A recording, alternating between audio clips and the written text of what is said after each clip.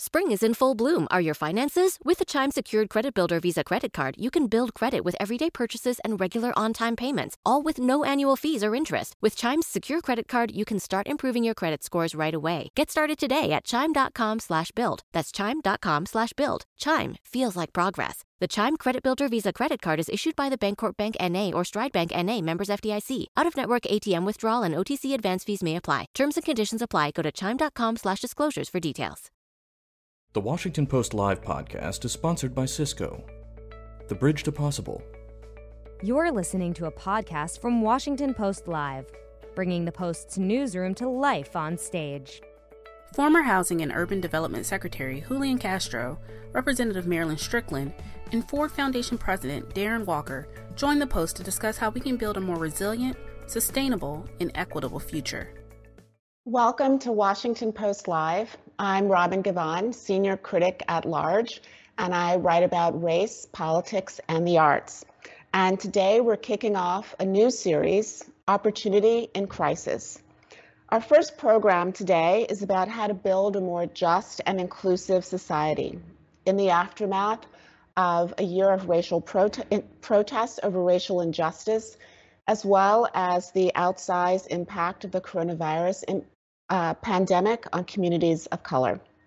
My first guest today, I'm delighted to welcome former 2020 presidential candidate and HUD Secretary Julian Castro and Representative Marilyn Strickland of Washington State. Thank you both so much for being here. Good to be with you. Thank you for having me. I thought I would start with the big picture, with the enormous, overwhelming, outsized picture, which is after the last year, from the protests for racial justice, the COVID-19 impact. How are you feeling in terms of the way in which these two different crises expose disparities in our country and our society? I'll start with you. Secretary Castro. Yeah, well, first, thank you so much for having me, Robin, and glad to participate this morning. I guess if I had to put it into a couple of words, I would say right now, feeling more hopeful than I've felt in a while. I think all of us have been dispirited in different ways over the last year, either because of what we've experienced personally or what we've watched around us and people that we care about. And folks in the nation at large and around the world, because of the pandemic, because of the recession, because of the racial reckoning after the murder of George Floyd. We also know that all of these things go to very deep-seated challenges within our country and our world. I'm feeling hopeful because I think that the last year ingrained in many more people's minds the need for change. And because, at least policy-wise right now, we have more of an opportunity for change than we have in a very long time, with more of the public understanding the need for it, feeling it right now. I also believe, we're going to talk about crises and how they're connected. I think one of the crises in our country has been, in addition to rank inequality in different ways, it's been a lack of a common sense of identity and purpose. In an ironic, sad but ironic way, the fact that we all went through this pandemic in different ways, the most vulnerable were affected the most, but in different ways, the fact that all of us went through this pandemic was a common experience in some ways that I think can provide the building blocks for creating the change that we need. And, I would say that you're starting to see that to some extent. I would put the American Rescue Plan and its scope, its size into that category.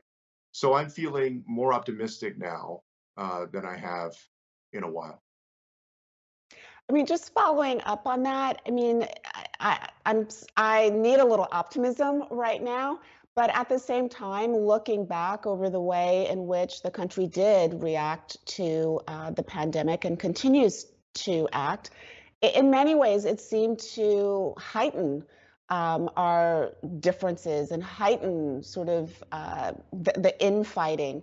I'm wondering, how do you see those two tensions, the fact that we were all going through something together, and at the same time, we seem to be fighting with each other while we were doing so? Yeah, the other day I was talking to somebody and they were recounting to me the rollout of the polio vaccine and how much more smoothly it seemed to go, and that there was this sort of spirit of we can tackle this, we can conquer it. Um, I agree with you that the experience has demonstrated our differences, right? I mean, people refusing to wear their masks and the very idea of wearing a mask or the act of wearing a mask becoming part of the political fight in this country. But but I also think of it in practical terms, I guess, having been in politics, of that you need to get to 50 plus one. And if the question is, are there more people now, so that you get to 50 plus one with a vision of working toward making sure that people in this country can live with dignity, that we think of that as a human right, the ability to live with dignity, and then actually work on everything that would go with that. Healthcare is a human right, housing is a human right. You have these cities now that are exploring universal basic income. I think we're getting closer to that, and that you have in Washington, D.C., a president who it seems like early on in his administration has thrown off this idea, this conventional wisdom that used to take hold, that you can only get one or two big things done, in your first term, or at least in the first year. There seems to be more of an ambition, and I think that ambition is fueled by maybe a thin majority, but a bare majority, but enough people that have said, okay, things have to change in this country. Representative Strickland, I would love to ask you if you see the Biden administration as taking advantage of this moment and having great ambition in terms of what it can do to create a more equitable society. Well, I would say this. I agree with what Secretary Castro said about feeling hopeful, but Mhm. also, a reminder that a lot of us feel exhausted, both physically and emotionally. And coming out of this now, we are optimistic because what we have been missing for too long in this country is leadership from the White House. So here we are in a pandemic, a year into it, and now we finally have leadership that is telling us that we do have to produce more vaccines. We do have to mask up. We have leadership now working with Congress that says racial disparities are real.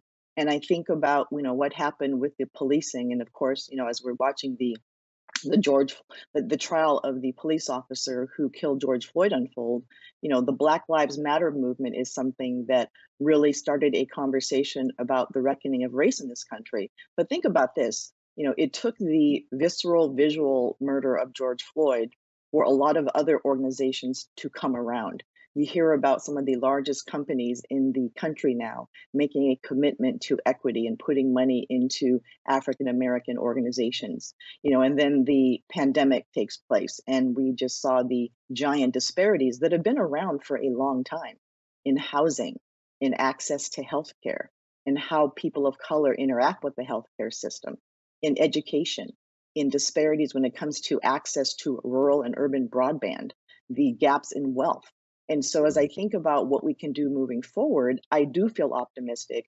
And the Biden administration, you said, are they taking advantage of this to do some bold things? They're doing what is necessary.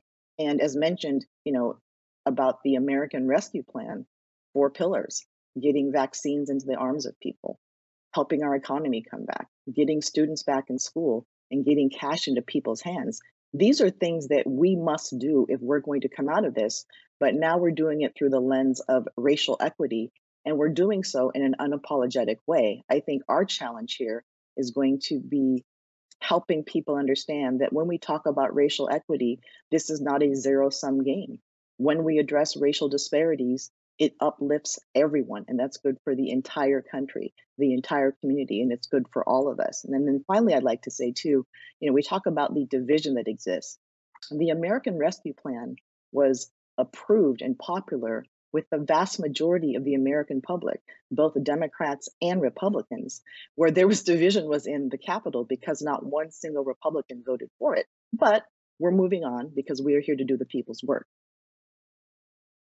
I wanted, you brought up the trial of Derek Chauvin, who's the former Minneapolis police officer charged in the death of George Floyd. I'm wondering, for you, Representative Strickland, also Secretary Castro, I mean, so much attention, is rightfully so, is on this trial. But I mean, how much of an inflection point do you think this trial is in helping the country sort of grapple with racial inequity, particularly when it comes to policing?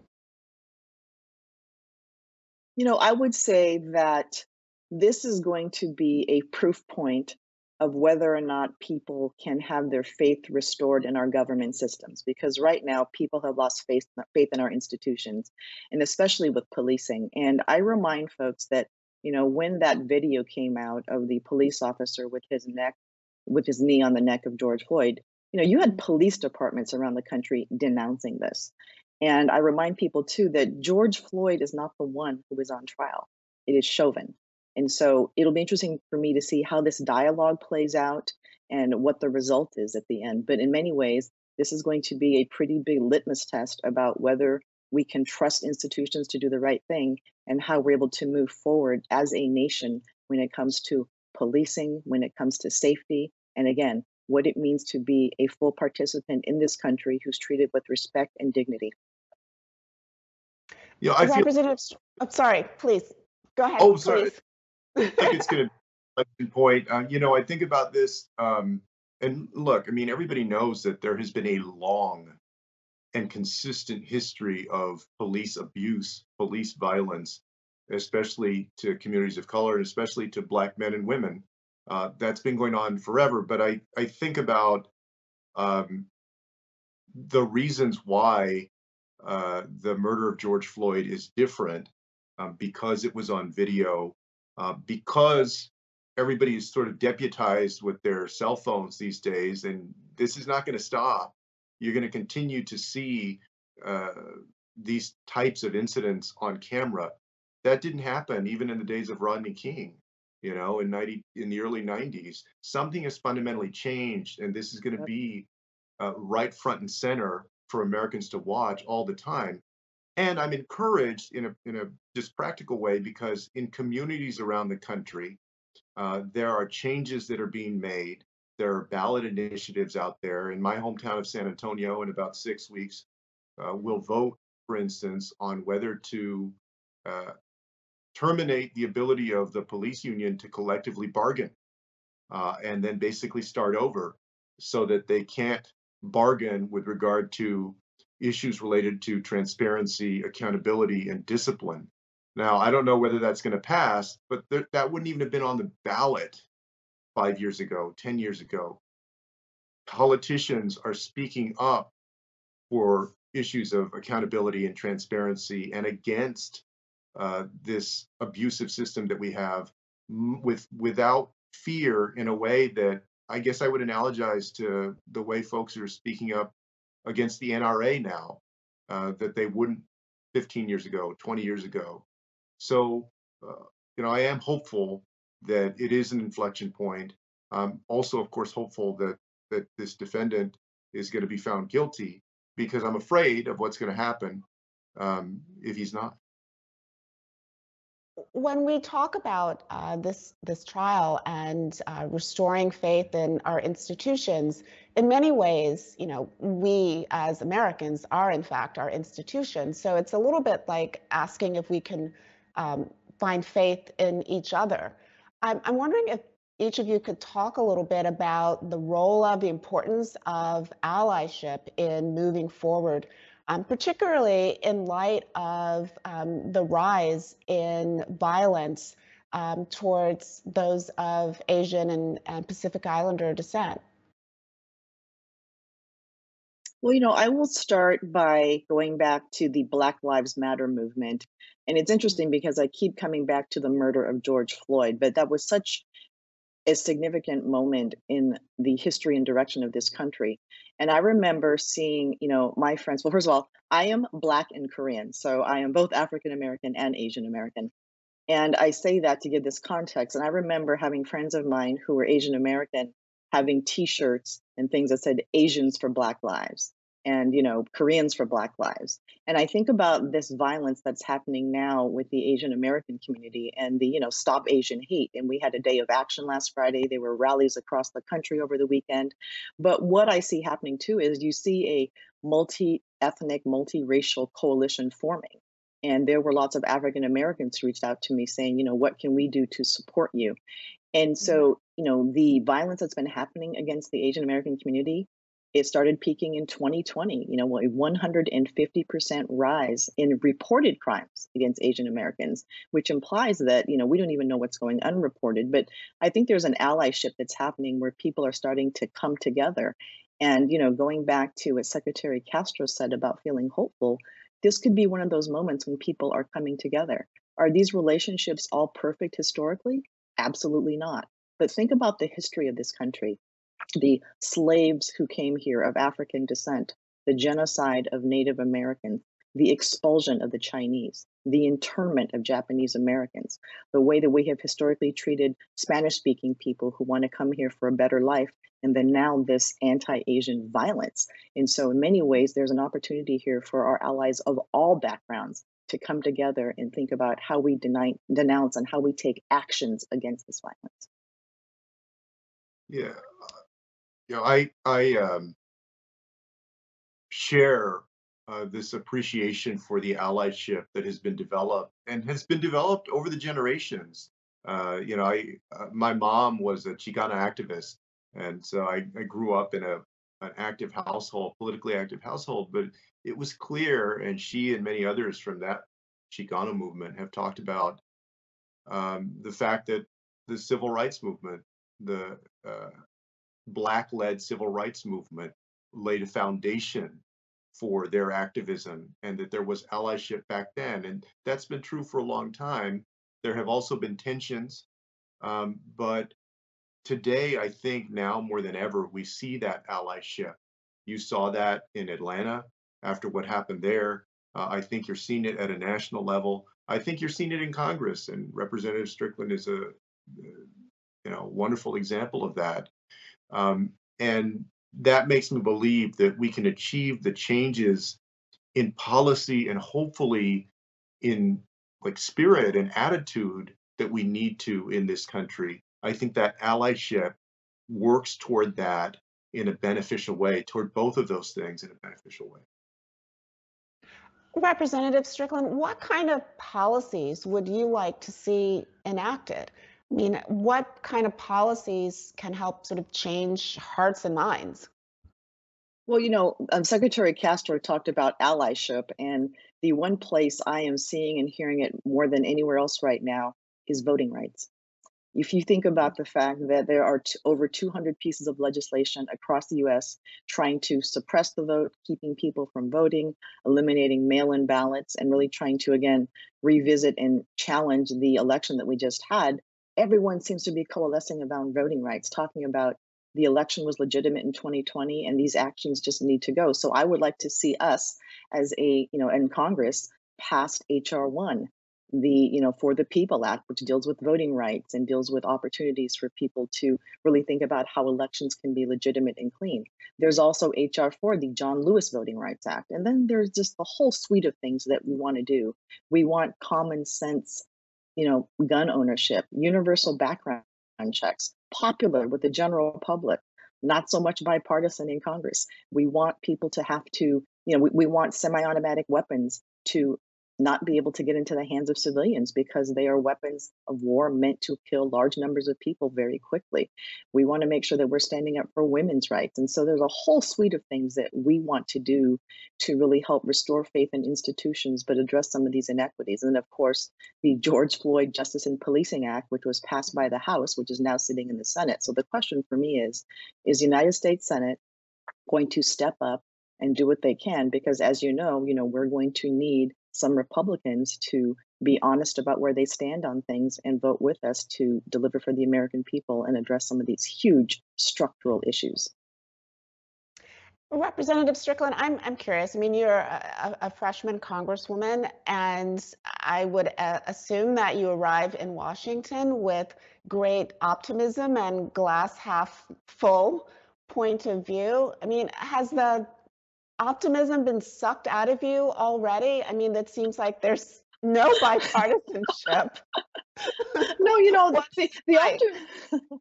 the optimism remains strong. And I say this because this is something that the secretary and I both share. We are both former mayors, and we met at the White House when he was the mayor of San Antonio and I was the mayor of Tacoma. And I think when you have that lens and you come to DC, you know how things can be effective and how they can get done. So you have this understanding of how government should be working, because at the end, we're trying to help our local communities be successful. So yes, there is some pessimism, but we do have a majority. We are a nation in crisis. We're still in a pandemic. There's a racial reckoning, and this economy needs to get back on track. And we have to address the pandemic to do that. So I'm optimistic because there's a majority. The American people have expectations of what we're going to do.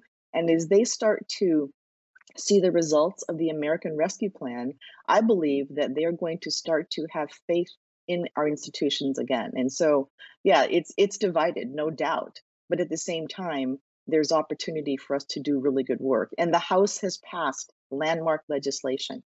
But the question again comes to, what is the Senate going to do? And are we going to do things like get rid of the filibuster or adjust it? Because right now, the American people need our help, and we have a 2-year window to get it done and really, again, helping people, getting cash in people's hands, getting vaccines in arms, and doing what we can, and doing what the American people expect us to do when they send us to Washington, D.C. Secretary Castro, when you were running for president, you spoke often about immigration, and it is such a longstanding, intractable issue. And there are moral imperatives, and then there are structural ones. I mean, what would you like most to see the Biden administration do in that regard?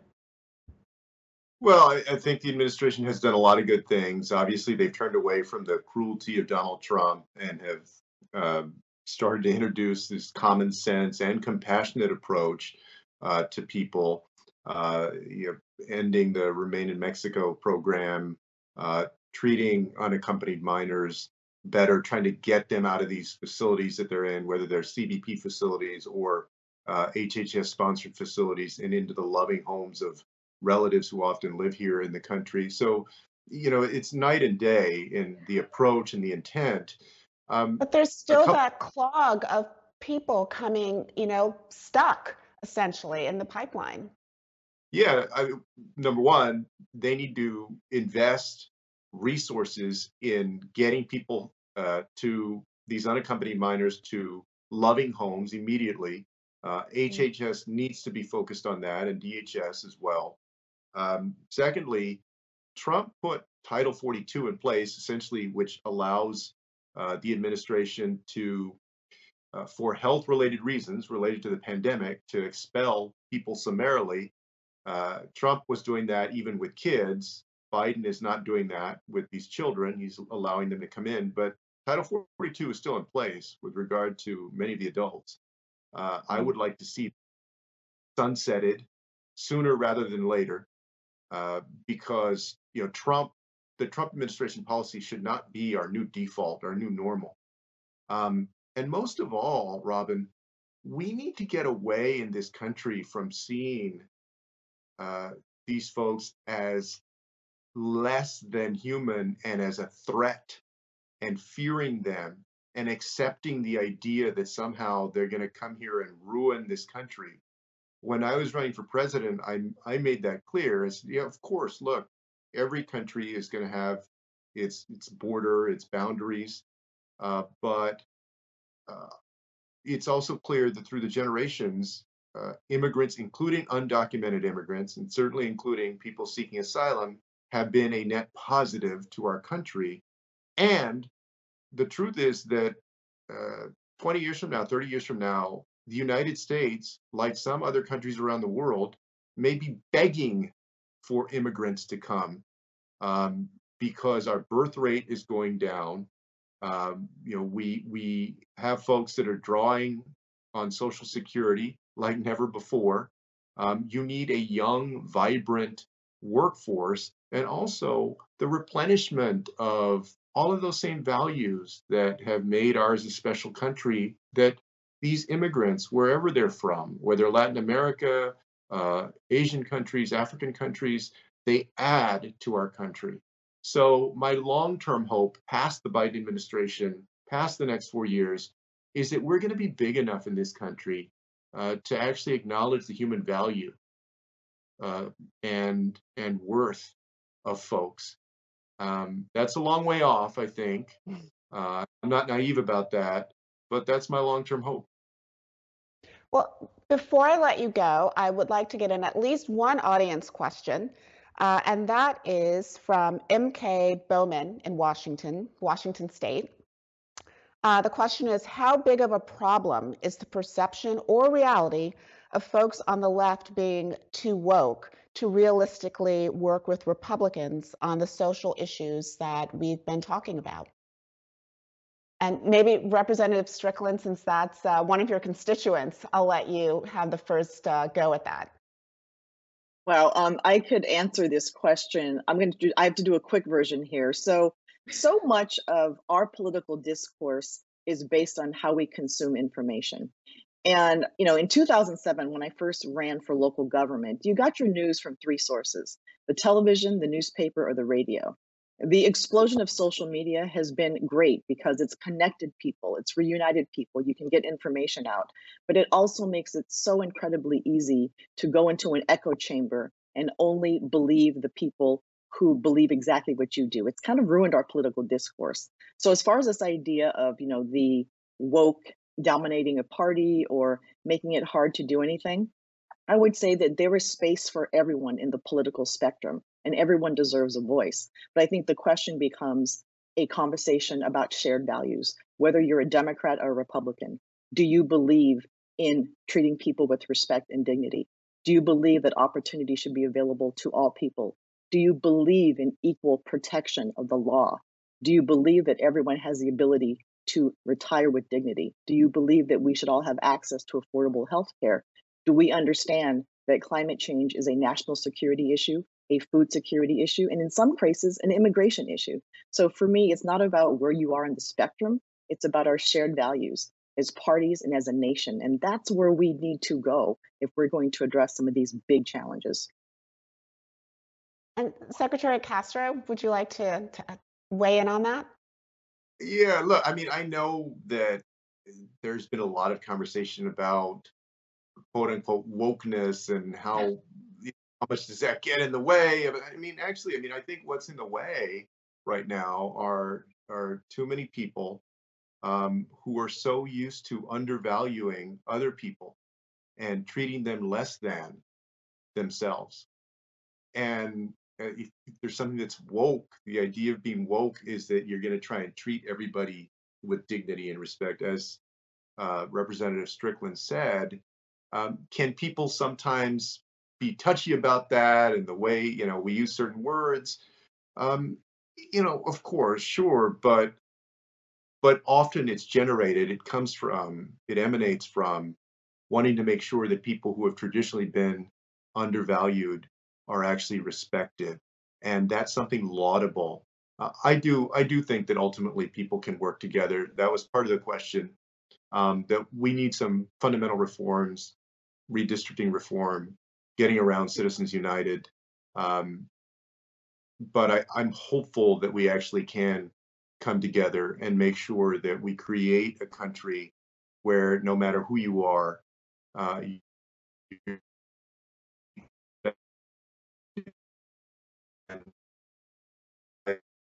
and that we're sensitive to the needs of people to make sure that they get the shot that they deserve. Well, I'm afraid that with that, we are going to have to call it a wrap. Unfortunately, that's all the time that we have.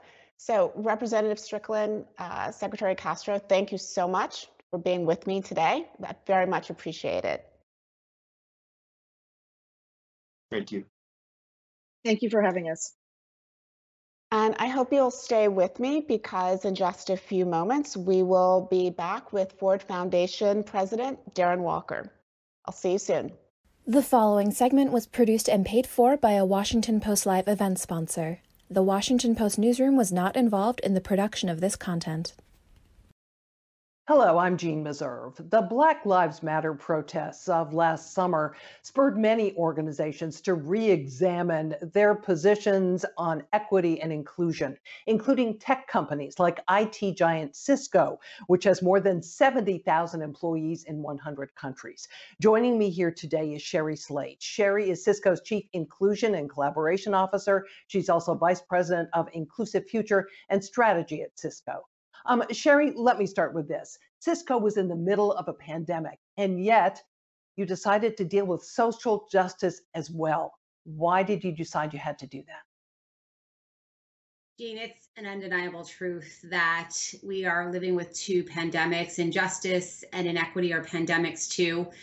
What we know is that history has taught us that from crisis can come opportunity, and there is a significant opportunity in this moment, an opportunity for companies to show up differently in how they lead with action. Companies like Cisco, we have decided that we are going to step into this opportunity very differently. We're 77,000 people strong. Our purpose is to power an inclusive future for all, and in this moment, we choose to take the opportunity to help bend the curve of the universe towards justice, fairness, equity, and inclusion. You came up with a social justice beliefs and action plan. I think it was 5 beliefs, 12 actions. How did you come up with those, and why did you take that approach? Oh, Jean, we didn't just start this journey last year. We've been on it for quite some time. For 20 plus years, we have worked to tackle injustice and inequity. We've learned a lot along the way. It has shaped our values and our culture as a company. There have been moments like HB2 in North Carolina that were pivotal for us in how we set expectations for our employees that we were going to be in the social justice conversations. And they made us ready for what happened June 1st last year.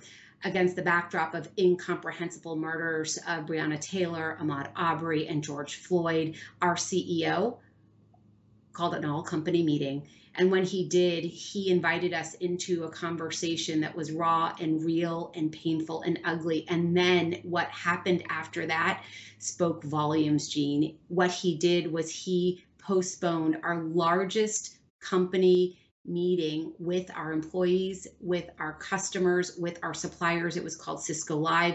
And the signal that he sent to make space for healing and understanding and reflection was profound. It actually birthed our beliefs and the actions that I can't wait to tell you about. Yeah, please do. What are briefly the beliefs and the actions?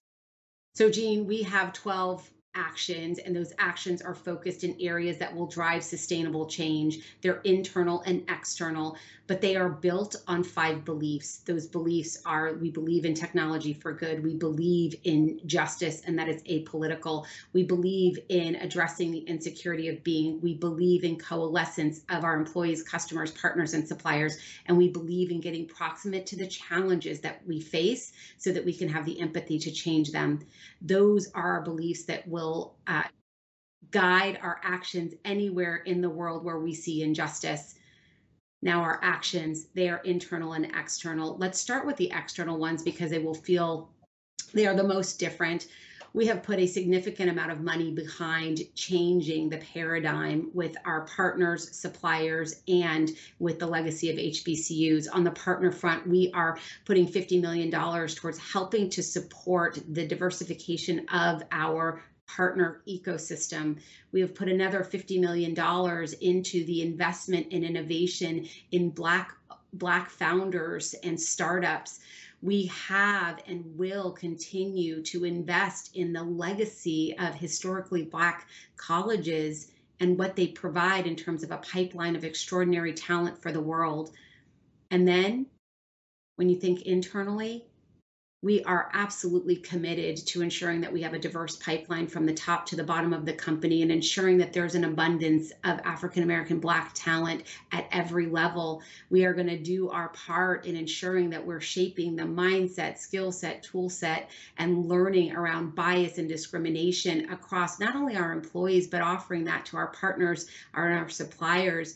And then we will always be focused on ensuring that we've got diversity at the board level. These are just a few, and it's just the beginning. What are the biggest takeaways, the biggest lessons that other companies could draw on, companies who are also on this journey? You know, Jean, I think there's four. The first one is to get close to the challenges that you want to solve. The second is to ensure that you are very clear in your beliefs, because those beliefs will drive your actions and ultimately what you will yield in your results. The third is to set actions that are tied to those beliefs and your superpower as a company. And if you don't know what that is, just look to your purpose. And the fourth is stay true to your aspiration and be flexible in the detail. And the reason why is you're going to learn a lot along the way, and you need to give yourself license to course correct and change and ensure that what you deliver is an extraordinary outcome in service of something so much bigger than yourselves.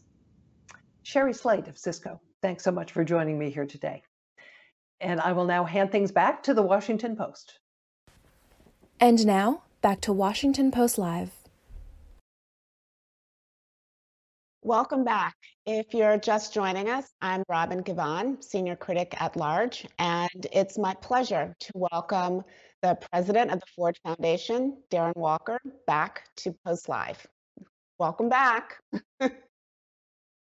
To be on this program. It's a real honor.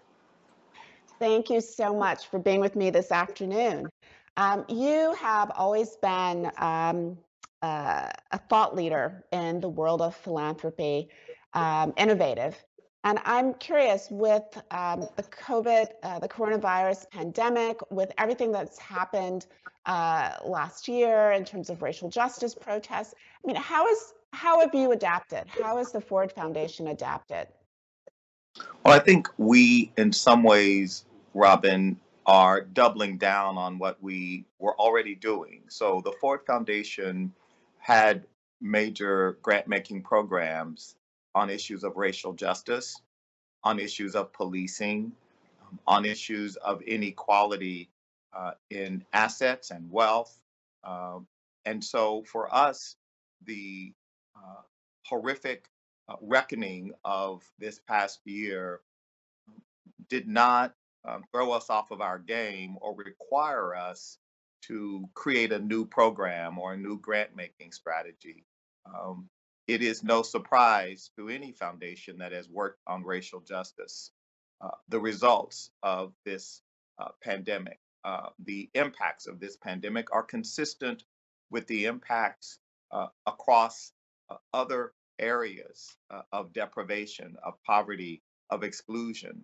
The people who are most often hurt, harmed, left out, and left behind are Black people, brown people, people of color, immigrants, and people who have historically been excluded from this idea of shared prosperity that we have in America. So for the Ford Foundation, this required us, of course, to double down, but that doubling down did require some new innovation, most notably in the issuance of our social bond. Yeah, please explain what the social bonds are. I mean, the first thing that came to my mind were like Bowie bonds. So what does a social bond do?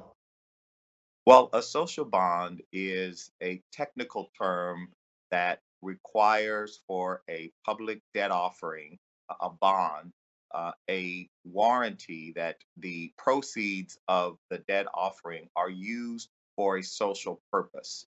And so the Ford Foundation issued a $1 billion social bond. It was the first of its kind. And the proceeds of that were invested in many of the organizations we support, such as organizations like the Equal Justice Initiative, Brian Stevenson's organization down in Montgomery, or the NAACP Legal Defense Fund, or many other organizations last year that were engaged both in COVID relief, so food insecurity, helping to close the gap around issues of rent evictions and things like that, as well as support for organizations working on the front line, those marching in the streets, those grassroots organizations demanding accountability. I mean, this really speaks to, I mean, one, your background on Wall Street, but also your belief in capitalism and the belief that capitalism can be directed both for profit and for good. I mean, why are you so firmly on the side of capitalism? Well, I'm a believer in capitalism, Robin, that's for sure. But I also believe that capitalism, unless it is reformed, will be challenged in fundamental ways that it never has been challenged in this country. And let's start with the fact that, we've actually never given capitalism a chance in America. Capitalism in the 19th century was capitalism with an economy that didn't pay for labor. That's not capitalism. That's just called slavery. That's not capitalism. Capitalism is not in the 20th century drawing red lines around Black neighborhoods and saying private capital, government security for mortgages will not go into those communities. So it's not capitalism to do redlining. So we need to, if we're to be true to capitalism, we need to take the larger challenge of racism out of capitalism, because Adam Smith never envisioned capitalism being a form of an economic system based on slavery, based on racism.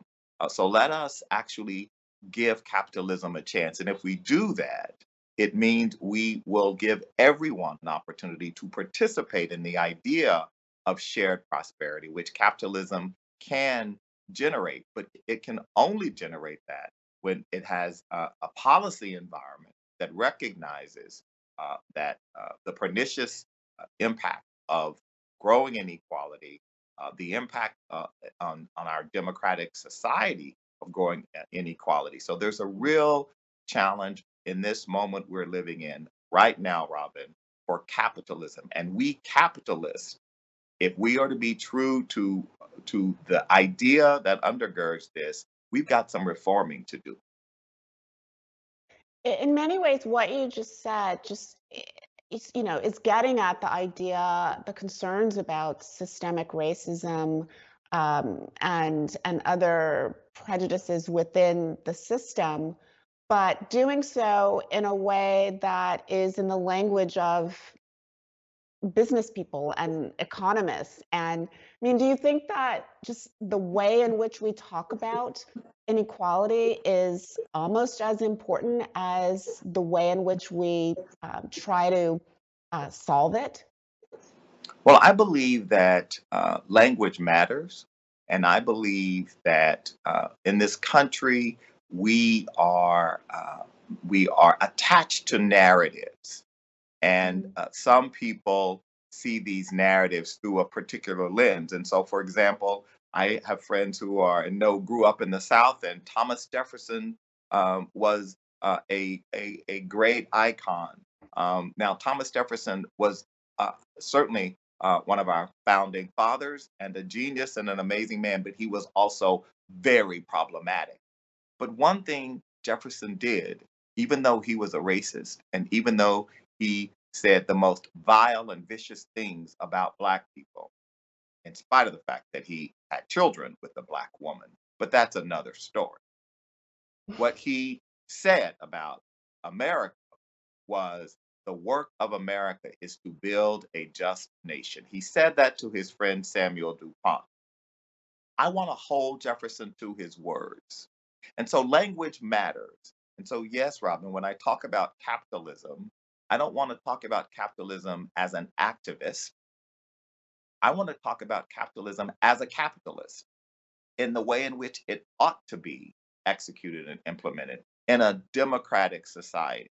and we are not implementing capitalism in a way that works for most workers, and certainly it does not work for our democratic process. If you look right now, Robin, at what's happening in this country around voter suppression and the silence of corporate America in the wake of all of the performative acts last year, the number of CEOs, the number of corporate leaders who said Black Lives Matter, who issued, some of them literally doing Golden Globe, Academy Award quality performances.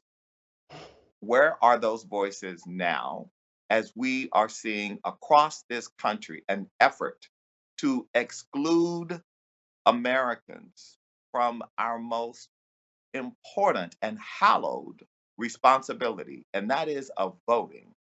Who believes in democracy would have a right, a desire to see fewer Americans vote?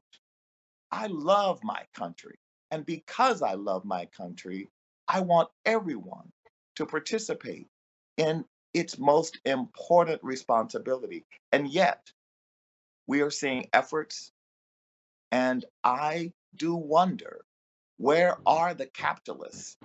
Where are the CEOs and the corporate leaders in this moment? Do you think that in somewhere between making statements in support of Black lives, making statements in support of the AAPI community, and then actually sort of putting some skin in the game, what happens? What goes missing? Are corporations just afraid? I think what partly goes missing is a recognition that race and white supremacy have a hold. As a gay man, I watched with great appreciation and gratitude the number of corporations who spoke out against anti-LGBT bills across the country. Many CEOs and corporations were working with the Human Rights Campaign and other organizations to publicly speak out against this effort. I have not seen that. If you speak to Cheryl Eiffel at the Legal Defense Fund or any of the leaders in the civil rights organizations, they have no help from corporate America in this regard. And so I wonder, Robin, what is it that keeps leaders from stepping forward? I believe it is in part that they are afraid because there could be repercussions. And so I'm very mindful and respectful that it is not easy to be a leader of a public entity today. But we need courage. We need moral leadership in a moment like this more than ever. And without moral leadership, without people with courage stepping forward to call out injustice and hate, America will not be America. Why is it incumbent on corporations to be moral, to step into that vacuum and speak? Well, corporations are not the only entities, and CEOs are not the only leaders we Of need. course. But we know from the research, from Pew, from the Edelman Trust Barometer Index, that corporations and CEOs are important influencers in society and have a tremendous impact. And we've seen that. We've seen it when corporations have taken a stand.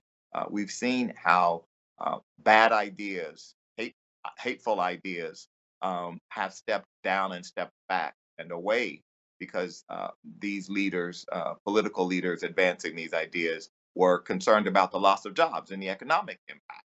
So it's not to say that corporations are the only entities, but corporations in a democratic capitalist society play an incredibly outsized role in influencing public policy and mobilizing support for good ideas and hopefully ensuring that bad ideas are stopped. One of the things that you've written is about power and privilege. And you said those of us with power and privilege must grapple with a more profound question. What are we willing to give up? I mean, that really sort of cuts at the heart of the greatest challenge when it comes to equity, a sense that there is a give and a take, there is a balance. I mean, can you talk a little bit more about that idea of sacrifice? Well, yes, sacrifice is important. And I'm not sure that's even the right word, sacrifice. Well, but sacrifice as a commitment to service, and these are words, Robin, we don't hear very much in our public discourse anymore. Leaders talking about service, sacrifice, commitment, selflessness. When I grew up reading the words of Dr. King and John Kennedy, these were the ideas that shaped my worldview. These were the ideas that impacted me. I fear that too many leaders today grew up reading Ayn Rand and Milton Friedman, and the cult of the individual has become de rigueur and has become so deeply embedded in the American psyche that collective, common good, the commonwealth, these ideas that John Adams wrote about centuries ago, which are foundational to our democracy, have fallen out of favor and in favor of the kind of what I believe to be harmful, pernicious, greedy, selfish ways in which some of these philosophers have impacted people. So I do worry that we are losing our way as a country, and that in order for us to be able to fully have the opportunity to be realized across this country, because remember, this is not a country that lacks in talent. Talent is evenly spread across America. Opportunity is not. And so the sacrifice that I, as a privileged person, have to acknowledge is that in this time of growing inequality, my privilege has been compounded. And the disadvantage of people who have been disadvantaged historically is also compounded.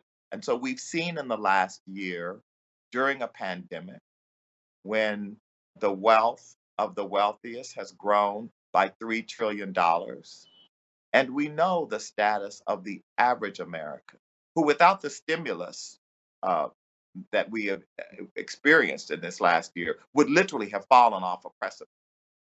So it is about asking ourselves, what might we need to give up to have a more shared sense of both prosperity and our future together? We are an interdependent people, no matter what our leaders tell us. And our journey as Americans is a shared journey. And we must take a perspective of shared interest and the Commonwealth to inspire our future direction as a country. And the efforts of our leaders need to reflect that. You have tentacles not only in the world of business, but also in the arts world. I'm wondering if there are elements of the arts, whether the visual arts, the literary arts, that can inform how we think about policy and how we think about equity. Well, I think the arts play a critical role, and we know from the literature that the arts when young people are exposed to the arts, they are more empathetic, they are more able to reason, they are more willing to embrace and engage in diversity and diverse experiences. And it's why, Robin, everyone we know probably wants their kids and grandkids to have access to the arts. Every parent and grandparent knows that. And what the research tells us is that these young people who are exposed, in many ways, will be a more informed, a more empathetic.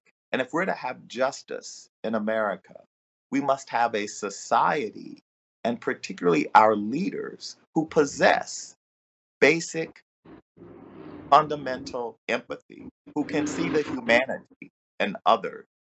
I have seen leaders who use language that speaks of other human beings in the most inhumane, disrespectful, horrific ways. And when I have experienced that kind of a leader, I know this is not a person who has ever experienced beautiful poetry.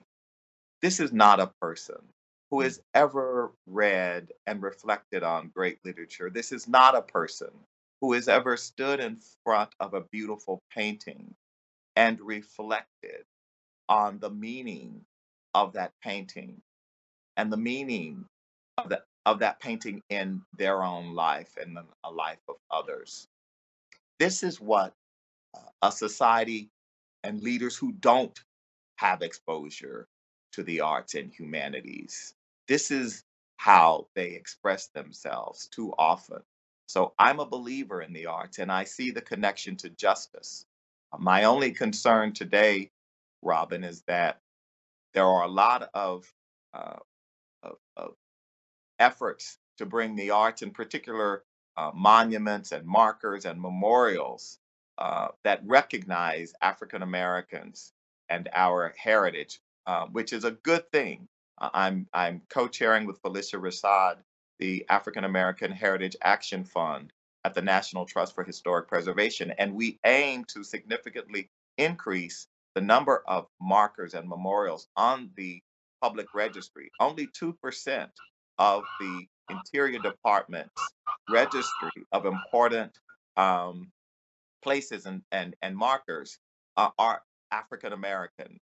And so we want to increase that number. But what we also want to remind people is that it is not just about the historic place. It's not just about the monument. Because for all of us, we must understand that historic preservation of African American spaces is also a commitment to justice. And so it's not enough to build the monument. And I've seen some leaders attach themselves and say, I'm for justice. Look at me, I'm supporting this monument to Dr. King. And at the same time, in their public policy positions and the way they vote, they're undermining Dr. King's legacy. And so it's not enough to invest or give a grant to a monument, a statue to a Black leader, and then do things in terms of your public positions and legislative record that actually undermine his legacy. Symbolically, I was reading that you had a Kende Wiley portrait installed at the Ford Foundation headquarters. And I was curious, as you said, making that connection between this monumental painting lifting a Black woman to heroism and how that's interpreted in your vision for the Ford Foundation. Can you connect those two things as we have to wrap up, I'm afraid? I'm sorry too, so I'll be brief. Sorry. Yeah, I think the what we did, there was a Henry Ford collection that was all European, and there was one woman, Sheila Hicks, in the collection of over 400 works. I proposed to the trustees that we deaccession the collection and that we acquire new works consistent with our 21st century social justice mission. And fortunately, the trustees agreed. And so we were able, through that sale, to generate the funds to acquire over 300 works by artists, significantly represented artists of color and women, international artists, queer artists. And it's been highly successful. The Kehinde Wiley in our lobby of Wanda Critchlow, the Royal Duchess, is my favorite and is the favorite of most of our visitors. But it is about elevating and lifting up the idea of Black womanhood in America, which has been a fraught narrative. And for me, this painting embodies the idea of intelligence, beauty, determination, grit, a resilience to the forces that have sought to undermine her, and yet she prevails with dignity, with elegance, with beauty, with glamour, and intelligence. And so that painting has become a moniker, and probably the most, I think, in my view, the most beautiful painting in our collection. Thank you so much. It has really just been a pleasure chatting with you. And I thank you all for joining us this afternoon. Please come back at 1 o'clock when my colleague David Ignatius will interview former Secretary of Energy Ernest Moniz and Duke Energy CEO Lynn Good. Once again, I'm Robin Givhan, and thank you again for joining us. Thanks for listening. To hear more interviews from this series and other Washington Post Live programs, visit us at WashingtonPostLive.com. Hopefully, this is the last time you hear this ad, because with Chime Checking Account, features like fee-free overdraft up to $200 with SpotMe and getting paid up to 2 days early with direct deposit, you can probably treat yourself to an ad-free upgrade to spend more time listening to your favorite podcasts. Or at least grab yourself an extra morning latte this month. Join millions of Chime members who work on their financial progress with fee-free overdraft and no monthly fees. When you find new ways to save, you can reach your financial goals easier and still have the occasional treat. Take more control of your finances and say goodbye to monthly fees. Open your account in minutes at chime.com/goals24. That's chime.com/goals24. Chime feels like progress. Banking services and debit card provided by the Bancorp Bank N.A. or Stride Bank N.A. members FDIC. SpotMe eligibility requirements and overdraft limits apply. Terms and conditions apply. Go to chime.com/disclosures for details.